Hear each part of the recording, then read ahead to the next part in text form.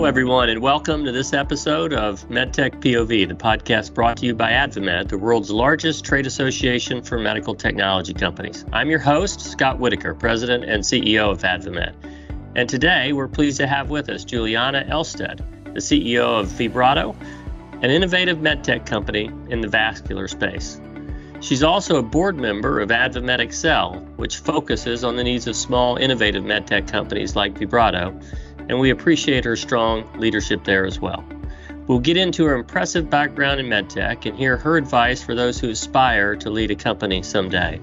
We also talk about some policy areas that are uniquely important to small companies and the patients they serve, from the SBIR program to TCET, the transitional coverage of emerging technology policy that we're working on with the administration right now. We also discuss the war in Ukraine.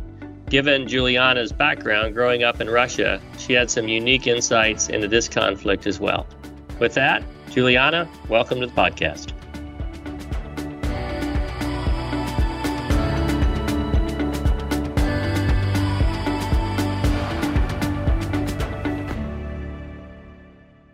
Welcome, Juliana. It's great to have you on the podcast. Thanks for joining us today.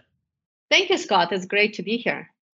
You know, I always like to start these interviews learning a little bit more about the person behind the big title of CEO. So let's start there with you today, Juliana. Tell us about where you were born and raised and a little bit about your family and your upbringing.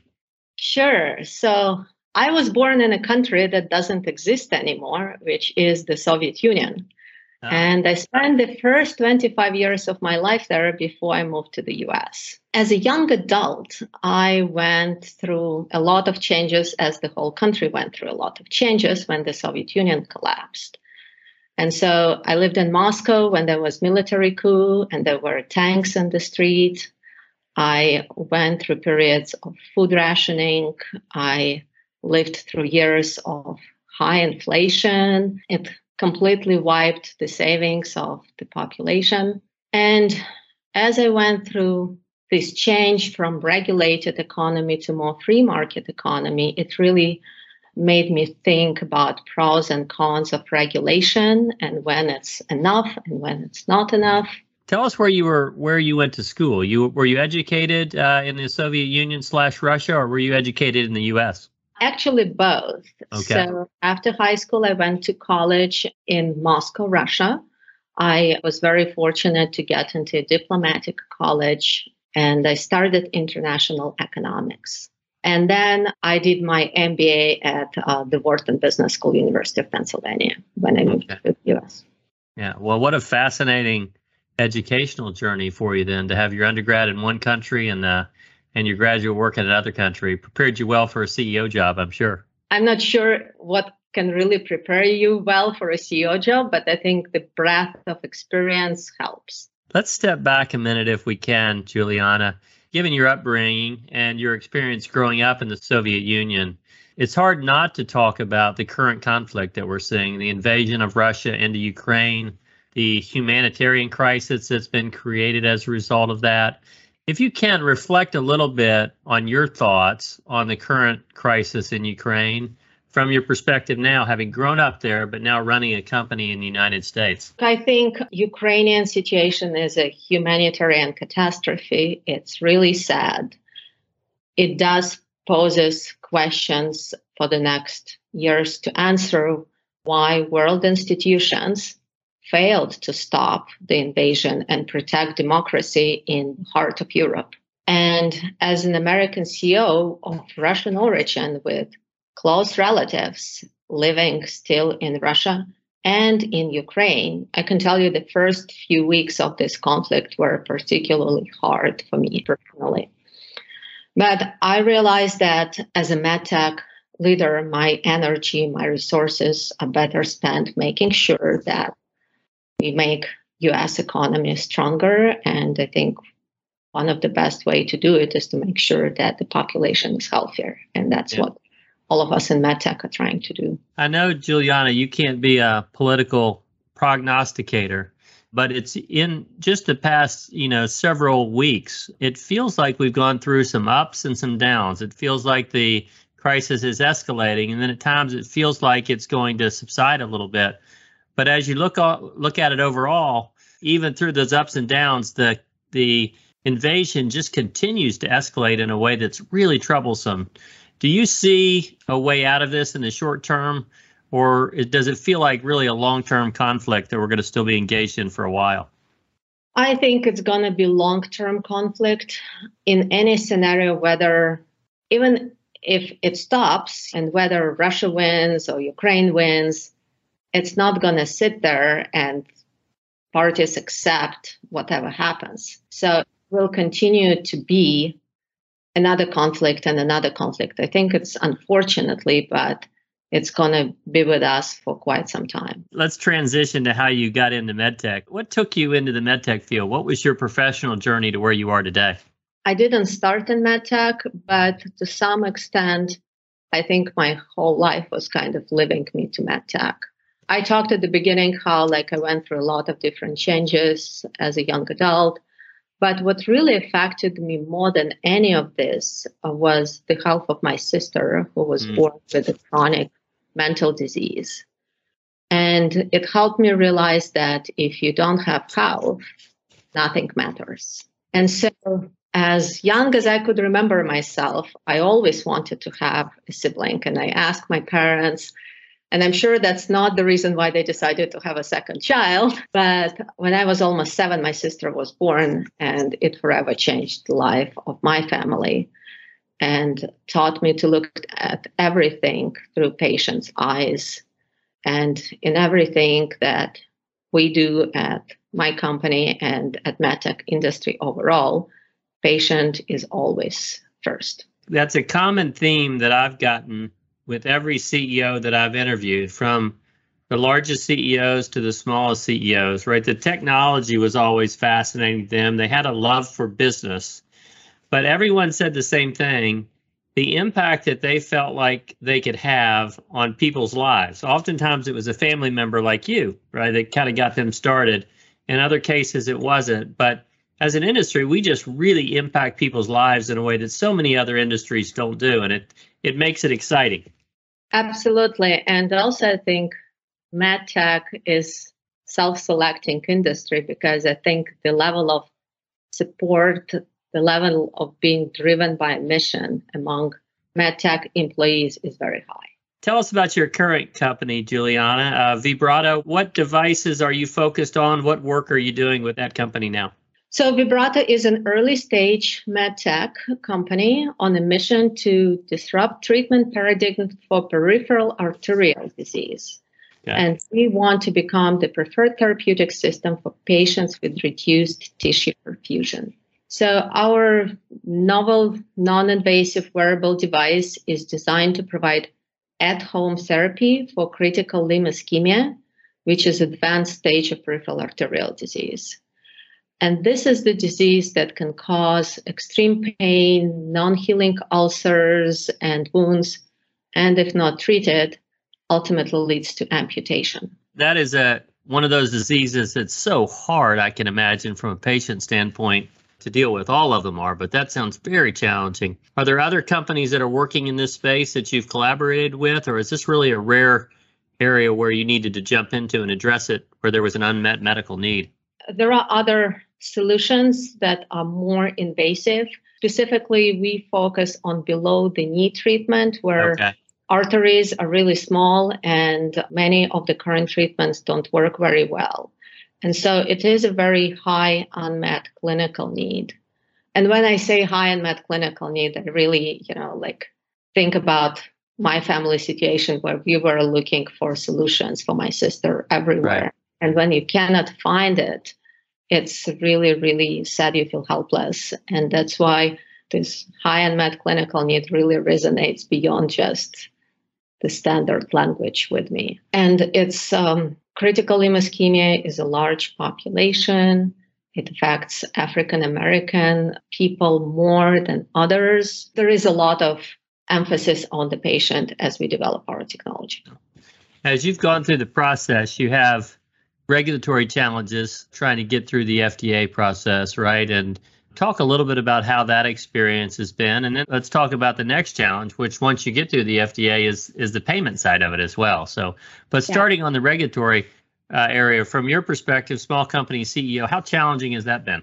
Look, this is not my first company, I need to say, and but we are lucky because I think as non-invasive therapy and device, right, we are considered as non-significant risk. So we are currently in the clinical trials, but because, again, the risk is low compared to some other more invasive devices that have been involved in the past, our regulatory path looks very reasonable right now. With a reasonable regulatory path and a likely outcome there, then I would think for you, Juliana, the payment process is where you're going to face the biggest challenge and the biggest hurdle. One of the things we've been focused on here at AdvaMed, as you know, is trying to help companies have a more predictable pathway to reimbursement, right? Whether it is through MCIT, which we talked about before, or the new version of this, which is now being called TCET. Talk about that and why that's so important to a small company as you're trying to grow and get a product to market and to patients.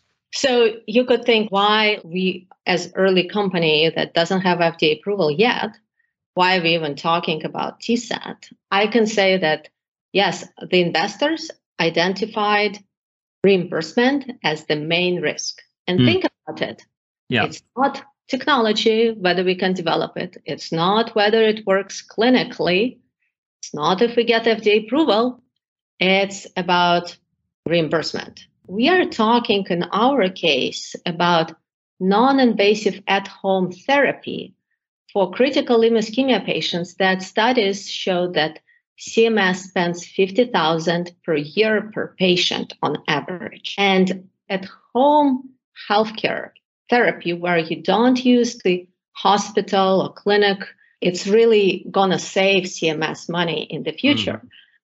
And even that, we talk about investors who worry about the current and future processes for coverage for specifically home-based medical device technology. We've talked about this before. One of the challenges with reimbursement, and you think about federal payers, you mentioned CMS, if you have an underlying disease and condition and there's a new technology that is available, you might be able to get access to it, at least initially, if you have the means to do it, right?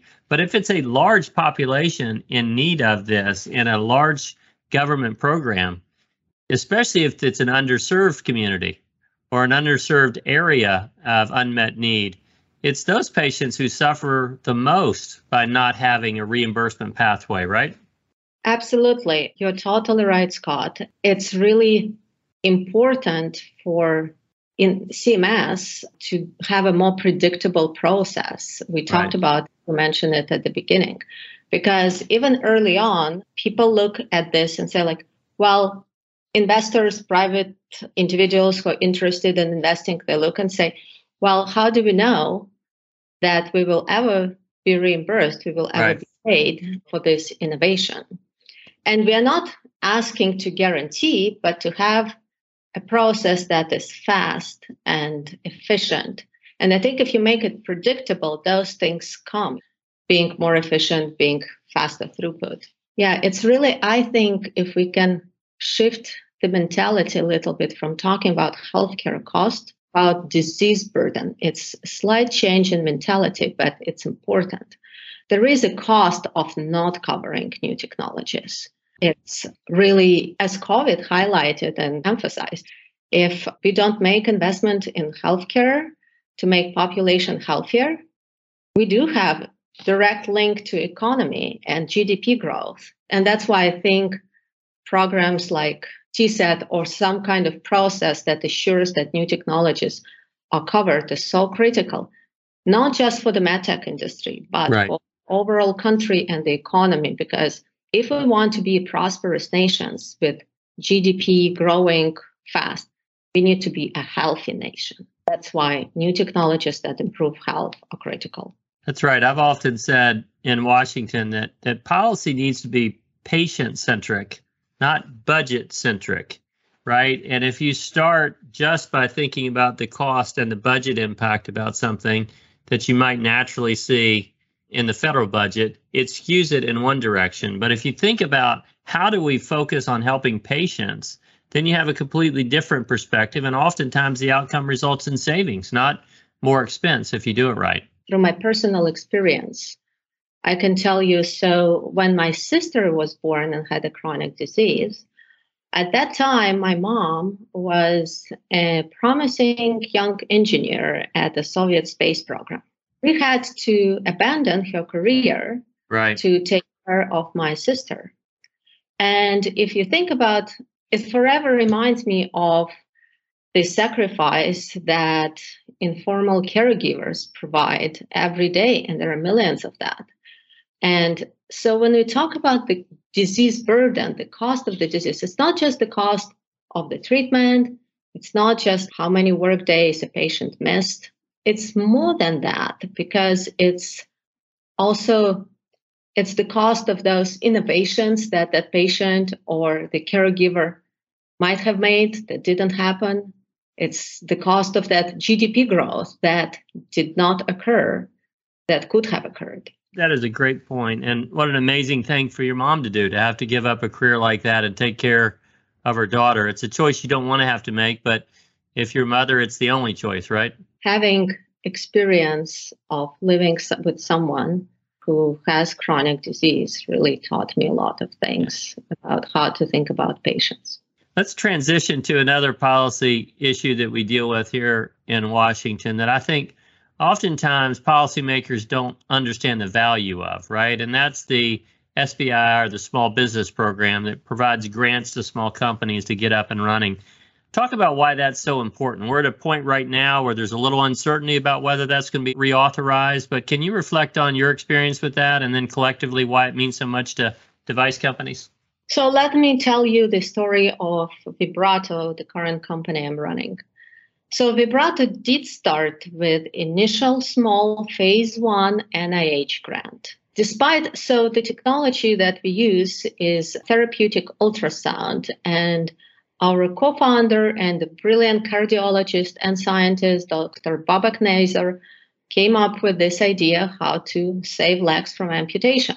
And the science and initial data were really promising, but it was still an idea. And if it were not for that phase 1 small NIH grant, I don't think we would have be today where we are. And then with that grant, we demonstrated good results and good work, and we got a bigger grant, phase 2. And then after that, we got private investments that are several times the grant money that we received in early days. And so I think this is a great example of collaboration between private and public sector that is very important, because innovation, especially disruptive innovation with lots of risks, can only go so far if funded only by private sector. I think it's easy for people to say, private investors will fund it. Right. But healthcare is the second most regulated industry after nuclear energy. And with all the risk, private investors sit and think, well, if we don't see government interest or support in this, why should we take all those risks? Right. And so I think it's really, really important program. It might not sound like much, but it is a lot of innovation that it supports. Right. And if you think about the future of medical technology, it gets more and more sophisticated, which means it takes more time and more money to bring it to the market. And as a society, I think we have 3 choices. One is increase the payoff at the end for private investors so that they take all this risk and justify, which means more expensive medtech and more healthcare costs as a society, which we probably don't want.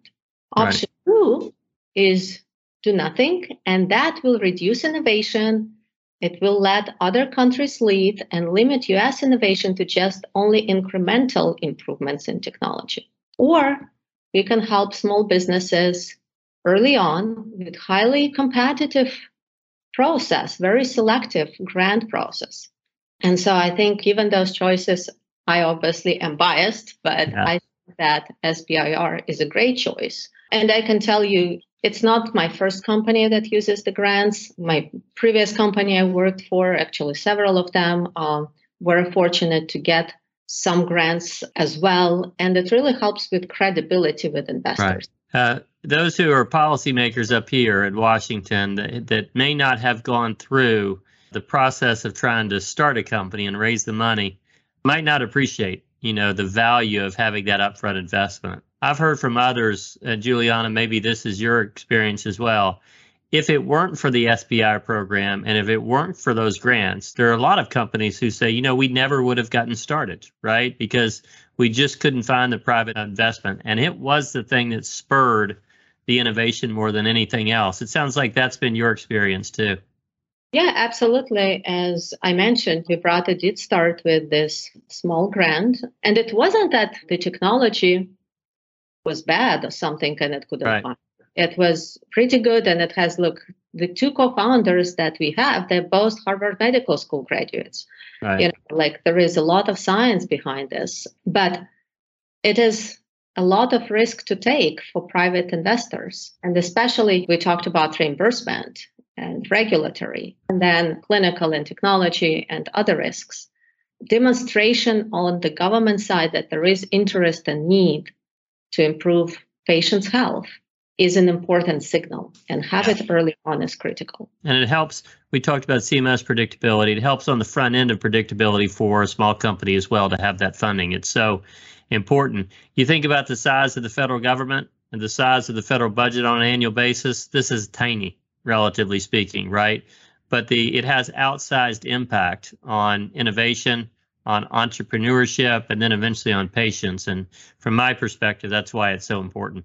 And the reason why it is small, because it's an efficient program. If you don't have SBIR, you either don't have innovation, or you need to make sure that the payoff at the end for private investors is such that it makes sense for them. Private investors, private money, they're very logical. They go where the returns are, right? That's so right. You either provide returns, which means we are going to have an even more expensive healthcare system, or you share the risks early on. As we close out here, let me back up to your time as a CEO, starting a small company and sort of leading to where you are today. There are a lot of young people who are looking to follow in your footsteps and other people's footsteps to start their own company. Young entrepreneurs that really want to experience this as well. Based on your history, Juliana, what advice would you give that category of young entrepreneur, young people who want to be in this position? How did you succeed, and how would you recommend they proceed to succeed? I think entrepreneurship is a wonderful way to go. I think people say, risk and instability and all of that, job security is not there. I would suggest that people think not about whether they are employed, but about employability. Right. And that's the advice I was given early on, because the question is, do you have the skills that are in high demand? And if you are in a smaller company, you have an opportunity to try a lot of different things and be involved in a lot of things that you might not necessarily have if you're part of a bigger organization where you, by design, have to specialize. I think it's good to maybe start your career and spend some time in a bigger company where you're surrounded by people who know what they're doing. But if you feel like entrepreneurship is not for everyone, I understand. Right.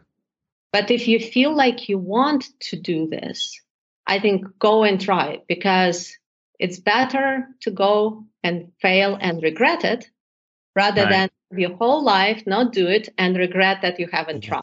That's great advice. And I know a lot of people listening to this will heed that. So congratulations to you to where you've grown so far. We look forward to watching your company continue to grow. I always like to close with a little lightning round of questions, if that's okay, Juliana. And so let's start with this one. Do you have a favorite or most influential book that you've read that you would recommend to others? When I was doing my MBA, I had a very interesting negotiation class with Professor Stuart Diamond that actually did provide impact for years to come. And then he later wrote a book that's called Getting More, How You Can Negotiate to Succeed in Work and Life. And it gives the key messages that I can really relate with. If you, looking back over the course of history, if you could have dinner with one person, I would say alive today or from the past, either one, who would it be and why?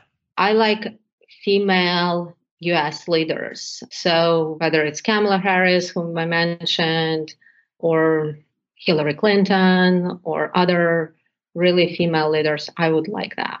Both of them would be fascinating conversations. Nancy Pelosi would be another one, right? An incredibly strong person who's sort of fought her way to the top in politics, right? I'm sure her dinner stories would be fantastic, right? And it doesn't have to be necessarily Democratic. It just happened that all these names, just want to make sure that. Right. So, as we always say in MedTech, we work with all the parties. I always like to ask people this question. We talk about success a lot. We talk about failures a lot. And to me, failure in so many ways is in many ways more important than success, right? Learning from those failures that you've had over the course of your lifetime, and all of us have had.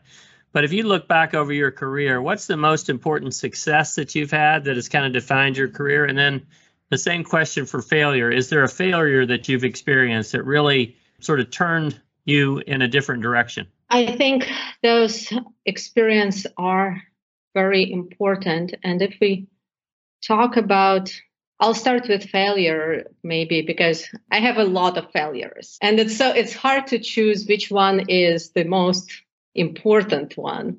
But I think the story of my family and the fact that I have failed to find a treatment for my sister, who passed away several years ago at the age of 33, forever reminds me that some patients just don't have time to wait. To wait for Washington to figure things out, to wait for insurance companies. This urgency is always there.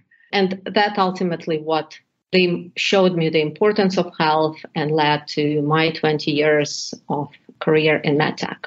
And if we talk about successes, I think I mentioned at the beginning I went to diplomatic college in Russia. And that was only possible because there was such a chaotic time in Russia in the 90s. The reason why it's important, because it gave me exposure. If you live in the Soviet Union, you cannot travel abroad. There are so very few foreigners. As a regular citizen, you could never meet a foreigner. And when I got into the diplomatic college, that was a lot of exposure to a lot of people who are very different, from different social status, different backgrounds.